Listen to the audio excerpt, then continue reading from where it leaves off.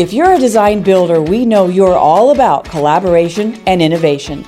But we also know you probably don't have a lot of time to keep up with all the industry changes coming at us fast and furious. I'm Kim Wright with the Design Build Institute of America in DC, and we're so excited to announce DBIA is launching a new podcast series in 2018. It's called Design Build Delivers, and we'll talk to design build pros, owners, and successful teams about the best ways to harness the power of design build. We'll talk about industry trends, team building, and a whole lot more. Here's a sneak peek at our first podcast with Brent Darnell, a pioneer in bringing emotional intelligence education to the construction industry. He talks about the role it plays in building high-performing teams.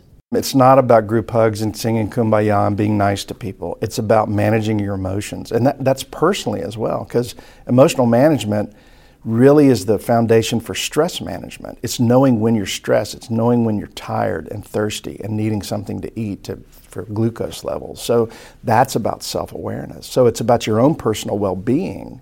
And then it's about how you connect with other people. We'll have Brent's full interview in January.